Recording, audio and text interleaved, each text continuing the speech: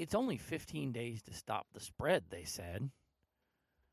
360 some odd days ago. Find a hobby to kill the time, they said. Start a podcast, they said. Wait, what? Did you seriously hit the... You had one job, man. One job. All right, well, go ahead and kick in the theme music now. Hey, everybody.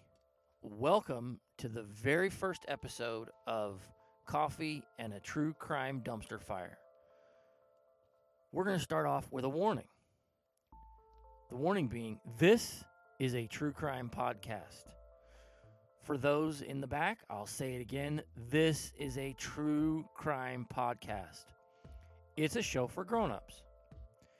This show talks about some really disgusting and generally horrific shit.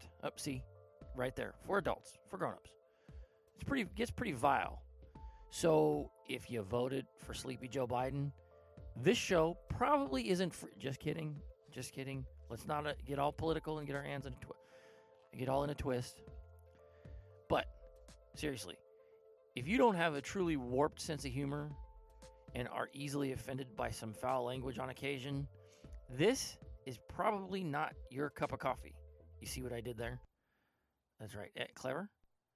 So if you're easily triggered by unnatural death, dismemberment, other things like that, just generally gross stuff, this show might not be for you.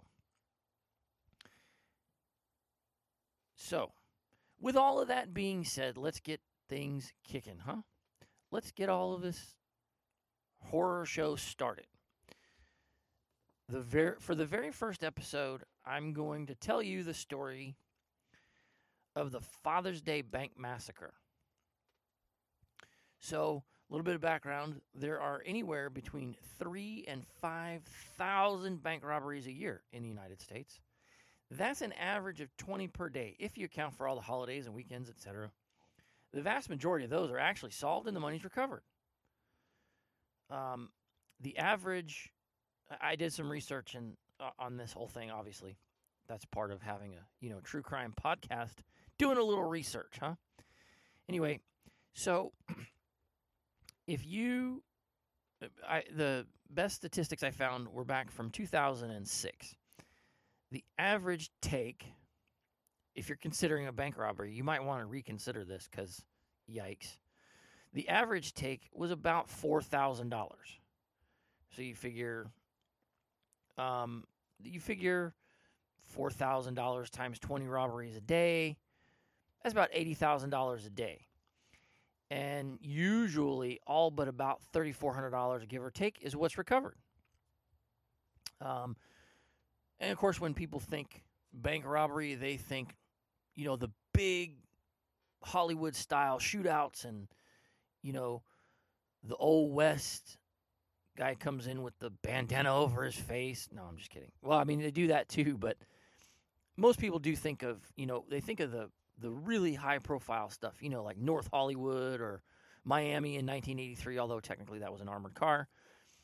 And they think, again, everybody thinks of the whole old school, hands the teller a note casually and, broad daylight, middle of the week, hands the teller a note, says, I got a gun and give me your money kind of a thing.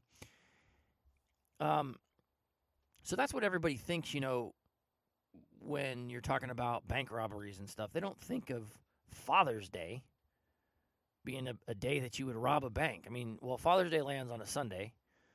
For those of you that aren't fathers or didn't have... Wait, never mind. I almost made a really ignorant statement there. I apologize. But... So nobody really thinks, though, of Father's Day as being a day that somebody's going to get there's going to be a bank robbery. Father's Day lands on a Sunday every year. It's Sunday, Father's Day. Just like Mother's Day lands on a Sunday, I think. I'm just kidding. I know Father's Day or Mother's Day lands on a Sunday. I know. Just stop. But anyway, but on June 16th in 1991, which was Father's Day, 1991, in Denver, Colorado, there was a pretty horrific bank robbery. Because actually, some people may not know this. It's probably common knowledge now, but back then it really, I don't think, was common knowledge that they count money and do all kinds of auditing and things on Sunday. It's more efficient because there's no people, blah, blah, blah. At least at the big main branches. Now, those little mini standalone buildings, whatever, those branch banks and things like that, those, I mean, you get it. They're not open. There's nobody there on Sunday. That's what most people see, is those little branch buildings. So, but this is the United Bank in downtown Denver, Colorado. If you're from there, or you've ever been there, or you have ever seen any famous photos of the Denver skyline, you can pick out the United Bank building. I think it's actually called the Wells Fargo Bank building now. But in 1991, it was called the United Bank building. And it actually looks like a big, giant, old-school cash register. You can't miss that building. Anyway, so meanwhile, back at the ranch, on June 16th, 1991, at 4 a.m., an alarm went off in the basement of that United Bank tower. The guards just simply really just silenced the alarm, and it seems from all the reports and things that they just kind of ignored it. There was nothing ever really said about it other than they silenced the alarm. The police didn't respond or any of that. They just silenced the alarm. So then at 9:15, 9:14, we're going to go with anywhere we can, we're going to go with exact times. Some of these times are guesses or not guesses, but they're just sort of estimates of when the time was within a minute or so. But so at 9:14, a guy identifying himself as Robert Bardwell, who was a VP of a bank vice president, like big time head honcho type dude. He showed up at a freight elevator on the side of the building, and he picked up the security phone to call the guard room. Now remember, this is 1991, so cell phones aren't really that common, things like that. So he picked up the phone. This guy that is claiming to be Robert Bardwell, this VP of the bank, and so security guard. He called down to the guard room, and security officer William McCullum. He picked up the call, so he gets in the elevator and rides up, and when he gets to the top there and the doors open up, he's actually met by an armed assailant who forced him back into the elevator and rode him all the way down to a sub-basement of the building. Obviously, a sub-basement, that's self-explanatory. It's like a basement below a basement. That's a common thing in a lot of places up in that area to have sub-basements. So he took him all the way down to the sub-basement, shot and killed him, took his key card, and stuffed him in a closet.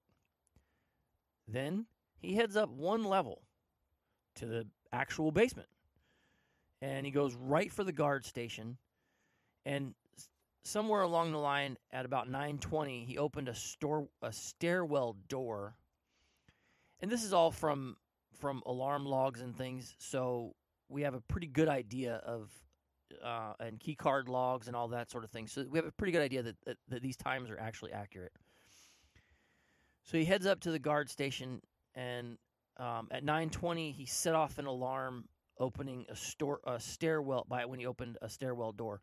I'm assuming that maybe he came up, there's not really a lot of information on this, but I'm guessing that he went up a stairwell and from the sub-basement where he waxed that first guard and went up the stairs and opened that door, and he got to the vault, and just there's like a sort of a foyer, a guard room, where the guards are stationed right there in front of the vault, kind of. And when he got in there, he shot and killed Philip Mankoff and Scott McCarthy. He forced them into a storage room. They call it a battery room. So I'm assuming what that is like a specifically the way that I envision that is like a sort of a room, like a small closet full of stacks of different battery chargers for like radios and various equipment and things like that. So he forced them into this battery storage room and killed them. So then Todd Williams it's not clear, he was on his way back to the guard room. And this is either, they don't really know if he was responding, like, coming in there to investigate the gunshots. Now, keep in mind, for whatever reason, these guards are all unarmed. This was a recent change that had been made some months prior to the Father's Day bank robbery. They had been armed for several years. For a long time, all their security had been armed. And then for whatever reason, I don't know if it was, these days you could say it was probably political, or optics or whatever. I don't really know what the reason was, but I know that they had at that time changed their policy so their security wasn't armed. So Todd Williams it's not clear again if he was if he was headed there, because of the gunshots, or if it was right after the gunshots or even during the gunshots maybe. He was shot dead several feet from that battery storage room there. And so all total now, this is all that covers all of the gunfire that they know about, was those security guards that were killed. With a total of 18 shots were fired during that whole little escapade. They were all it was determined they were all fired from a 38 caliber Colt Trooper. It's a revolver. Only one shot missed. Only one shot missed its mark. Excuse me. Sorry, didn't mean to cough right in your ear there. So, as I was saying though, had to take a little break there. You guys didn't notice, but after these messages, we'll be right back. Anyway, so now we're back. Anyway, so 18 shots, only one missed its mark, 38 Colt Trooper. And once in the guard room, the intruder, the bank robber, this guy went to great lengths to in order to conceal his identity, or her identity for that matter. We don't even know. Could have been her, I guess. So they went to great lengths to eliminate all their evidence. You're talking about they took, according to the police reports and things, they took 10 videotapes, a set of bank keys, a two-way radio, and they ripped several pages out of the logbook. They didn't take the whole logbook. That's kind of strange to me. Why wouldn't you just take the whole logbook? I don't get that. It doesn't make any sense to me. Why not take it and then go shred it somewhere, burn it, do whatever with it, but take it out of there. Take it away. I don't know why you would just tear out specific pages. Which is weird. I mean, they never figured out what was on those pages, I guess. At least it was never really discovered. I never really disclosed or discussed anywhere that I could find that what was what was in those pages. But I'd sure be interested to know. I really would. So, so now we've gone. He's actually at 9:48. So, again, this is we're talking about what, 20 minutes? No, I'm sorry. We're talking about this. This took a half an hour. It took about a half an hour from when the guy walked up the steps or hit that freight elevator. Roughly a half hour. So at 9:48, he actually enters the vault. Again, I think this is based on key card swipes. Because, again, they don't have any videotape. They don't have this guy on video. Remember, he took the videotapes. So you don't know. So inside of that vault, there were 6 employees. So this is interesting.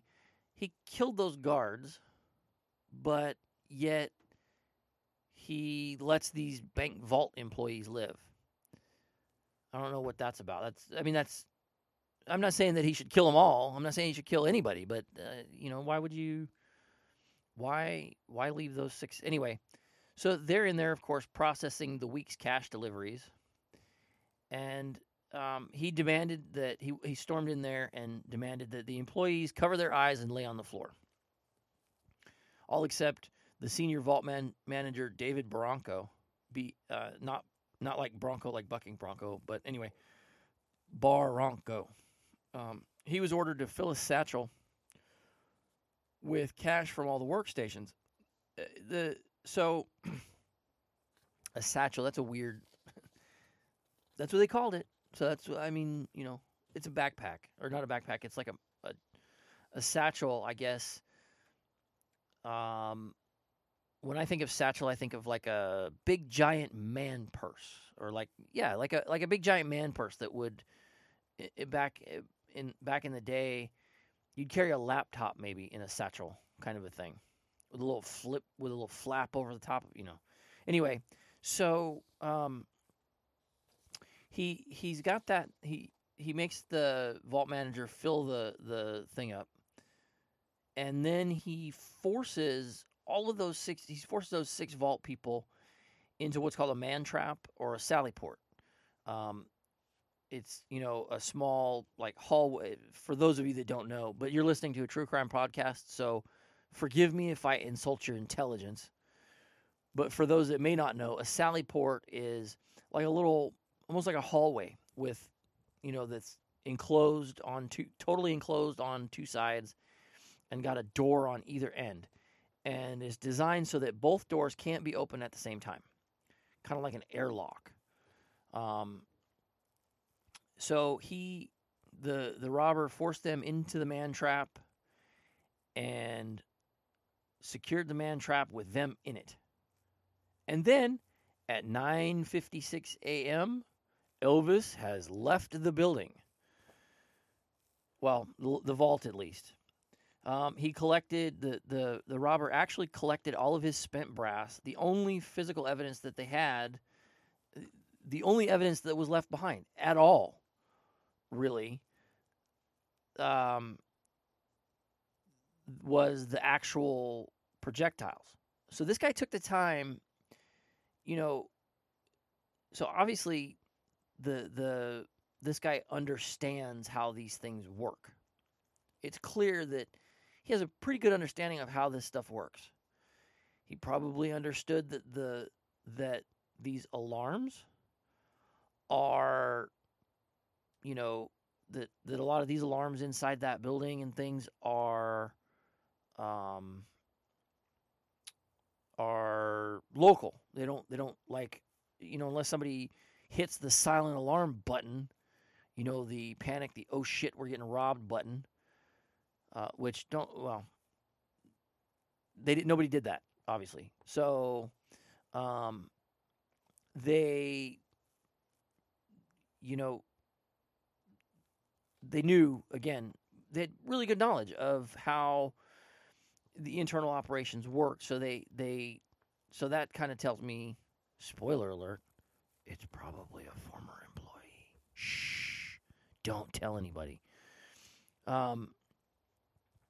Anyway, so those 6 employees that were left alive managed to use a spoon, like a broken spoon, to pry themselves out of the man trap there. Might want to update the security there. Chuck. I don't know who Chuck is. It was a name that fit. Anyway, so these employees they give the same basic description. He appeared to be in his late 50s, maybe early 60s. Gray sport coat, multicolored tie. Ugh. A T-shirt. What? The guy was wearing a tie and a T-shirt. Please tell. I hope that they didn't. That this wasn't like, I would hate to see that there was like a camera. I mean, what? A T-shirt, man, with a tie. Anyway, so T-shirt with a tie, gray slacks or blue slacks maybe, a brown fedora. Now we're trying to get some style going, huh? Some mirrored sunglasses. And then he had a bandage on his left cheek. I'm not sure what that's about either. I don't know. So anyway, so what did this guy get away with? What was the ultimate score? So first of all, it's worth noting, inside that vault at that moment when he went in there was roughly $2 million. Now, this is 1991, so that's a lot of money then. Still a lot of money now. I mean, $2 million, gave me $2 million, I'd be, whoo, boy, $2 million? Anyway, what I couldn't do with $2 million. But this guy only took $200,000. That was it. 10% roughly. Why? Well, that's a good question. So, of course, this is federally insured money. So the Alphabet Boys jump on board. And so 40 feds and a couple dozen of Denver PD's finest set out to find out who murdered these people and made off with their $200,000. By the way, spoiler alert, the real Bardwell, the real Robert Bardwell, yeah, he was nowhere near the bank. He was on vacation with his family. Shocker.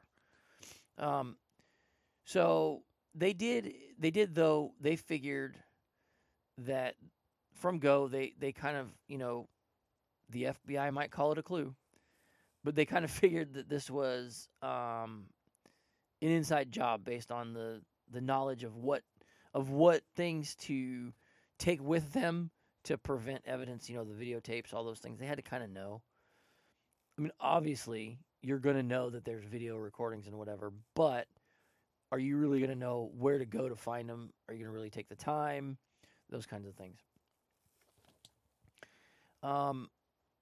They also, early on, really kind of suspected that maybe not only was this an inside job, but this was a cop doing an inside job because at that time, especially even on the Denver PD, they hadn't fully made the transition from the old wheel guns, the Colt Troopers, things like that. They hadn't made the transition from those Colt wheel guns over to automatics. In fact, it was sort of even the incoming academy graduates. Well, in 1991, I think they were finally the incoming police academy graduates were going to automatics. And initially, they didn't really start the transition, I don't think, until 1987. Is what I've been told.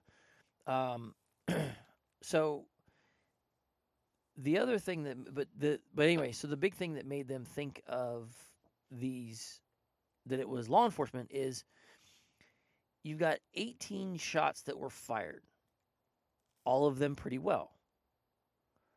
I know the jokes about, all the jokes and stuff. You see all these police shootings and whatever, and they can't really fire very well anymore.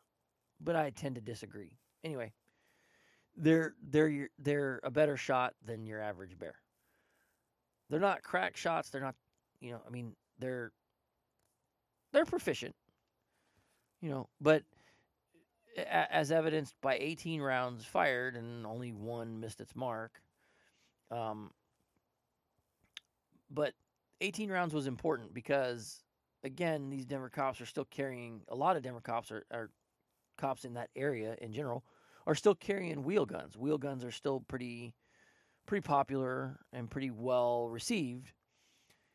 And so the standard sort of loadout, if you will, back in the day for a street cop that carried revolvers, specifically the Colt Trooper Model 38, which is what Denver PD typically carried, a lot of them. That loadout was 18 rounds. Huh. Where have I heard that number? Oh, that's right. That's how many rounds he fired. So they started to question, they started, again, inside jobs, so they start digging into all of the former and current employees and start digging through personnel records and key logs and all this stuff. And lo and behold, they come across one James King, a retired Denver police officer, retired in 1987. Huh. He just left a part-time bank guard job about 10 months before the robbery. Huh. The dude was in debt up to his eyeballs. He actually retired in 1986, not 87, sorry. The dude was in debt like $25,000 in credit card debt. Just a ton of, the guy even had to file for bankruptcy in like 1987, and was still, even after the bankruptcy and everything in 1991, he was still up to his eyeballs in debt.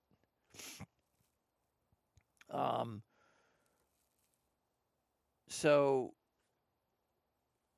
they come across, like I said, this guy looks really good for this robbery, right? Looks good. Looks good to you. Looks good to me. I think he looks good. So, and then they came up with a couple of other noteworthy suspects, by the way. One was Dewey Calvin Baker. This guy, I don't like that. I mean, I don't like him as a, looking at it and looking at what they had and all those things. Going back myself and looking, this guy was already, he was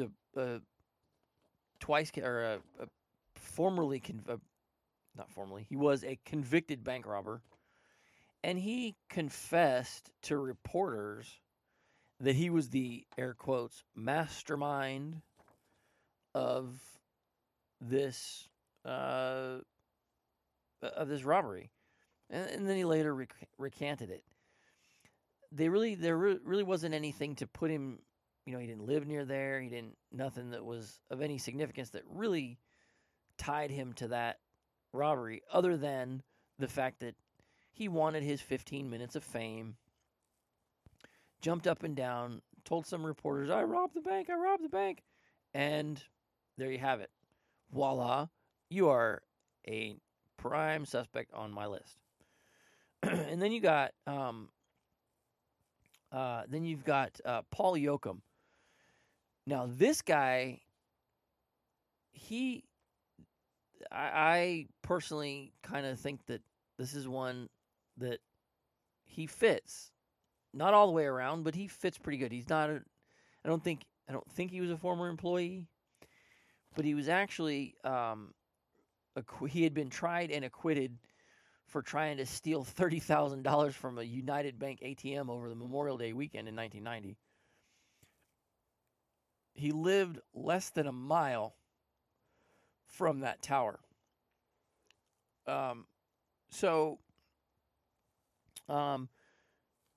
He's worth checking out, right? Sounds like he's a good, solid suspect. So he's worth checking out. So the Alphabet Boys, they send Special Agent William McMath and Special Agent Charles Evans to go knock on his door, say, "Hi, we're from the government. We're here to help. We'd like to have a chat with you. What you been up to lately there, Paul?" So when they go to talk to him, they go into his apartment, and they find a closet door that's secured closed by handcuffs. Kind of interesting, kind of weird.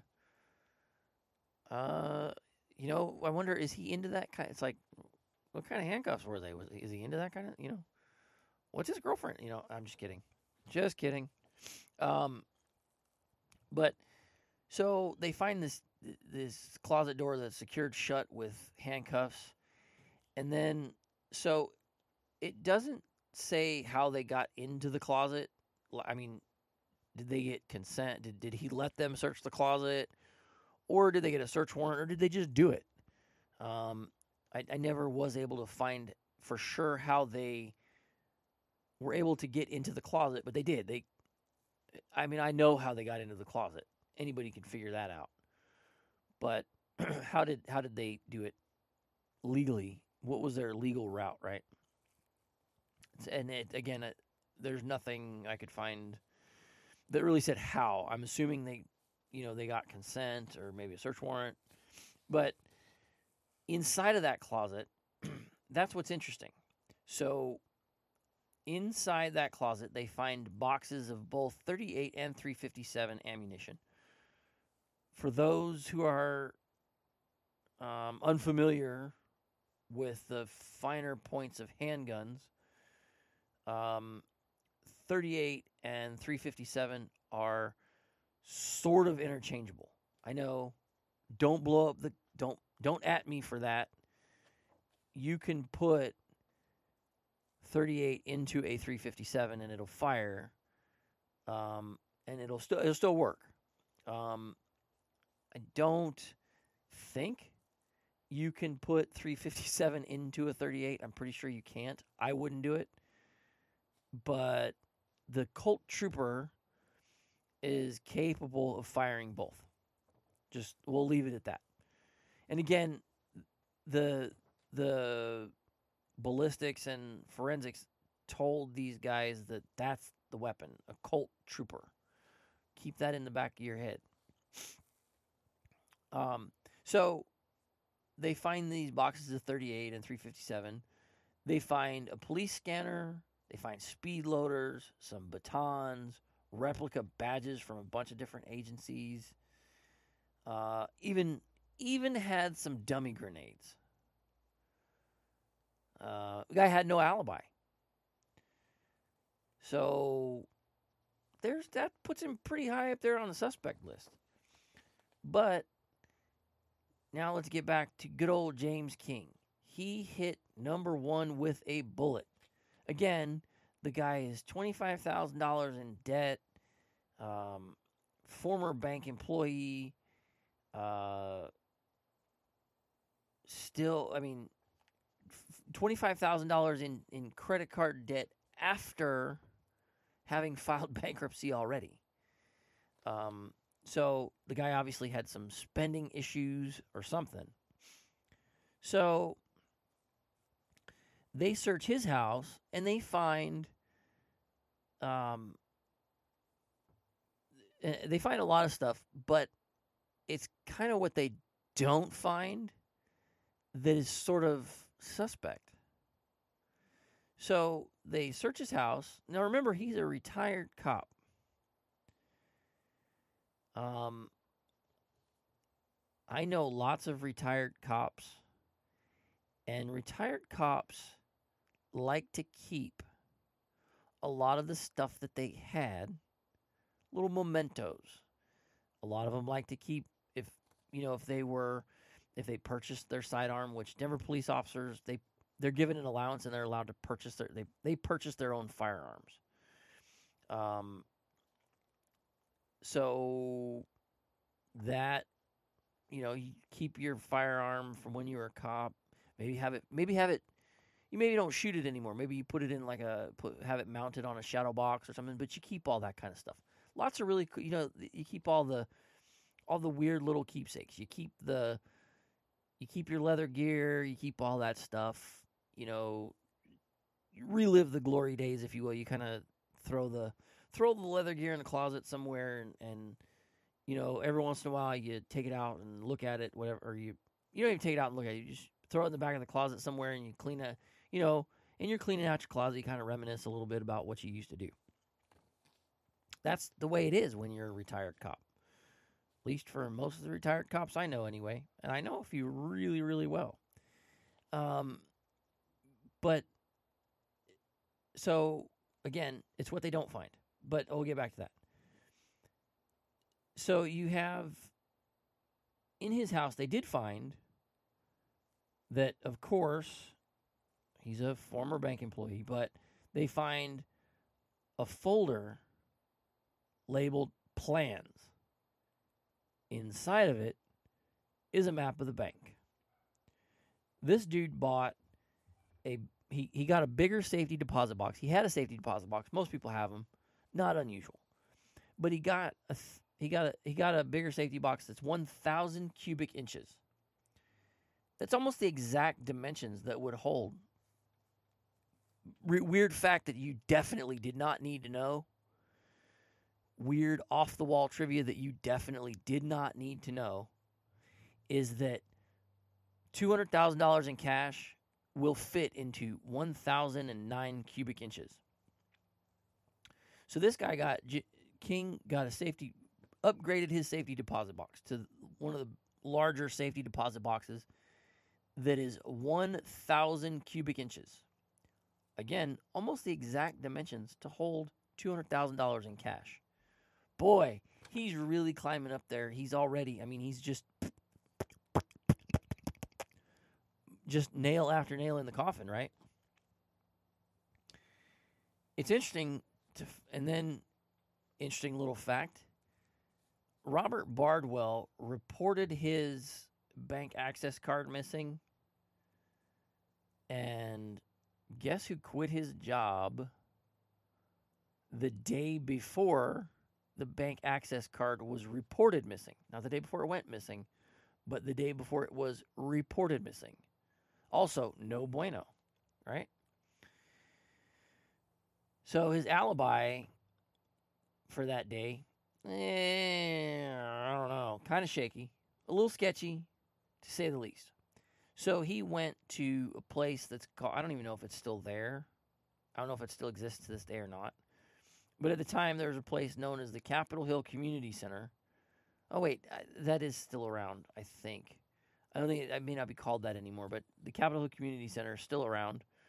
But that's where he claimed he was. He claimed he was there. Nobody can confirm his alibi. Nobody can confirm that he was there. He was actually supposedly there to meet with the Denver Chess Club, is what he said. However,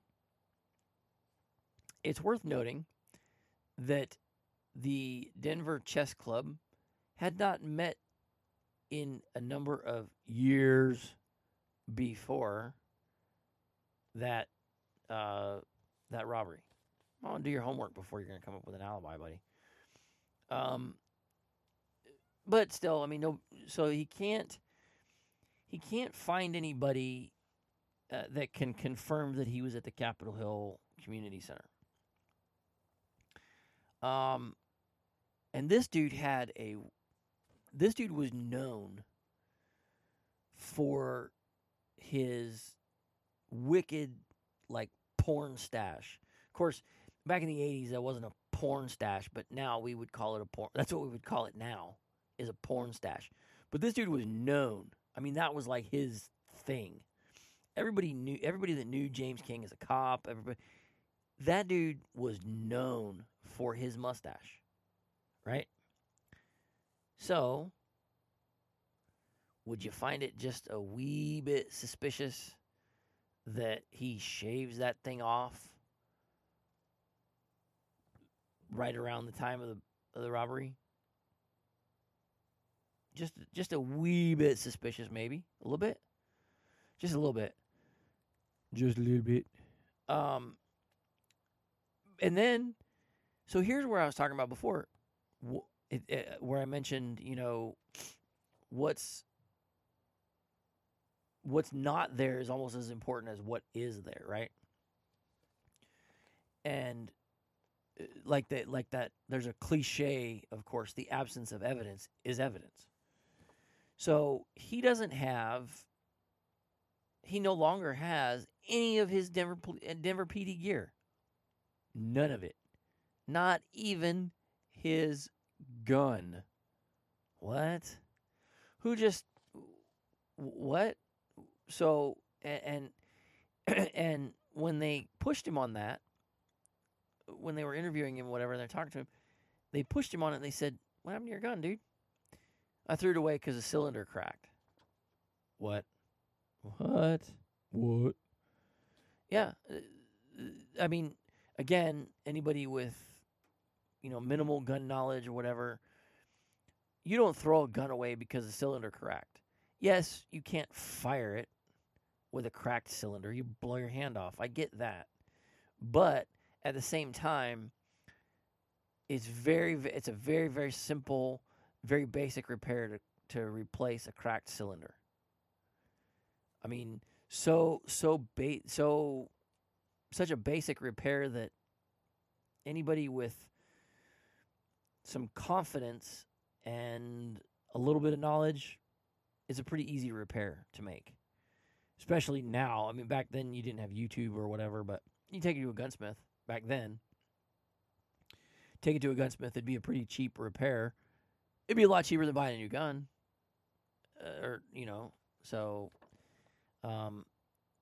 But he just threw it away? I don't believe that. And then here's the final nail in the coffin, right? 5 of the 6 witnesses picked him out of a lineup. Well, sort of. Because nobody picked him out of a lineup the first time. This is important. They didn't pick him out of the lineup the first time. Then somebody drew a hat and sunglasses on the people in the lineup, and then they picked King. Kind of a weird, I don't even know. That sounds like something out of the Pink Panther movie or something. I don't know. That just seems a little bit sketch to me, I guess. I don't know. So ultimately, I wish I had the cool hammer noise from that one TV show on that one network. I know you all know who I'm talking about. I know you all know. If you are true crime fans, you know exactly what I'm talking about. That hammer thing, that gong thing. All right, well, I would hit that if I could. Anyway, so on July 4th, 1991, James King was arrested. Now, there are reports out there that say, I've read 2 different dates. From what I can tell, the official date was July 4th. That I read in an AP article that he was arrested on July 3rd, but maybe it was the middle of the night on July 3rd, and there's like 2 o'clock in the morning on July 4th, so technically they're both right, I guess. He was arrested and charged with 8 counts of first-degree murder. 2 each for the victims. 2 for each of the victims, excuse me. 1 deliberate, premeditated, I'm going to kill you, I planned it out, murder. And then 1 count for each of them for felony murder. Again, this is a true crime podcast, and if you're listening to a true crime podcast, I probably am beating a dead horse. You probably already know this, but I'll say it for those in the back that aren't paying attention. Yeah, you know who I'm talking about. Felony murder is when someone dies as the result of someone dies during the commission of a felony. That's the same. It carries the same penalties as it's still first-degree murder. 2 different types of first-degree murder, but first-degree murder nonetheless. And, of course, 1 count of armed robbery. The trial began on May 19th, 1992. So, this is all worth noting. King sat in prison from the day he was arrested. He still, as of right now, or as of that moment, the moment of his trial, he'd been in prison been in jail, in the county jail that entire time. So, the trial began May 19th, 1992. Now, he had two of the most well-known in that area, two of the most well-known defense attorneys, two of arguably the best defense attorneys of their time in that area, Walter Garash and Scott Robinson. These guys were absolute just monsters in the courtroom. They really managed to get, they did an amazing job.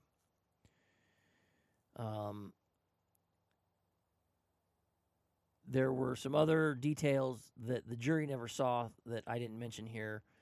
Things like King had some fake IDs, some other things that the jury never knew about. And the reason the jury never knew about it was because they couldn't really be logically tied to the crime, but nonetheless, they excluded that. The jury never knew that in all of that stuff that they found, whatever, that he had some new identities and things like that. But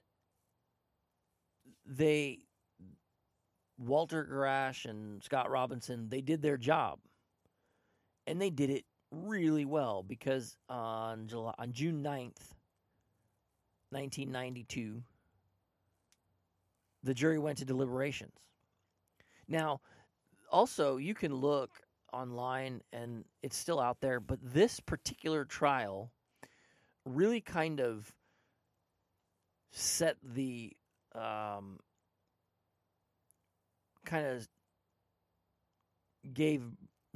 started to give birth to what became Court TV. This was a televised trial, and it was on this network, Court TV, actually. And it really pushed Court TV out into the public eye and really got it a lot of, it gave it its big push. And then, of course, OJ kind of pushed it over the top. But, so, jury goes to the deliberations on June 9th, 1992. They come back on June 17th, 1992, 366 days after the robbery. James King was found not guilty. And for all intents and purposes, the case just sort of died right there. That was it. Nothing's ever, it's just it is now officially filed off into the Cold Case Bureau. Not even the Cold Case Bureau. It's just stuck in a corner, in a filing cabinet for lost souls and lost causes. Not guilty. They actually managed during the trial. They managed to get the to get witnesses to fail to identify Harrison Ford in a lineup. Again, all these things were on Court TV. It was pretty impressive. Harrison Ford, they couldn't identify Harrison. This is the time of like Indiana Jones and all that stuff. So, he was pretty well known, but they couldn't identify him in the lineup. So they worked their magic, and he walked away a free man. Did he do it? I think he did. I don't know. Somewhere in my gut, I believe he did it. But, again, our justice system did its job. Those lawyers did their job, and they planted just that one itty bitty little seed of doubt into the jury, and then they watered it and watched it grow, and to what it became. They watched it grow. That little itty bitty nagging little doubt that's really totally unreasonable and out of the way. But then, the defense, they kind of watered it. They watered that little seed of doubt. They grew it. They grew it. They grew it, and he walked away. I think that, again, I think he did it, but, and then, of course, we'll never really know. And then, of course, there's Paul Yoakum too. About 4 months after the trial, Yoakum died of a heart attack. Not that that's really worth anything, unless maybe they couldn't get back to looking at him for the case. Maybe they could. I don't know. Of course, they can't interview him. Technology and things have not gotten that far advanced yet.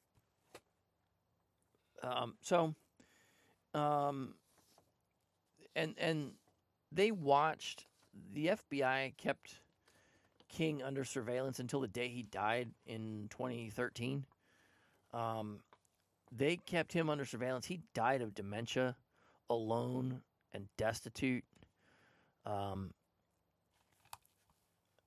He never, the money never turned up. None of that.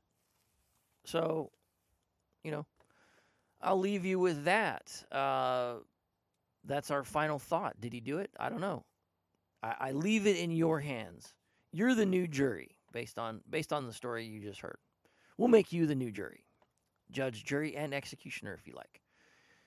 So that's all I have this week for the very first episode of Coffee and a True Crime Dumpster Fire.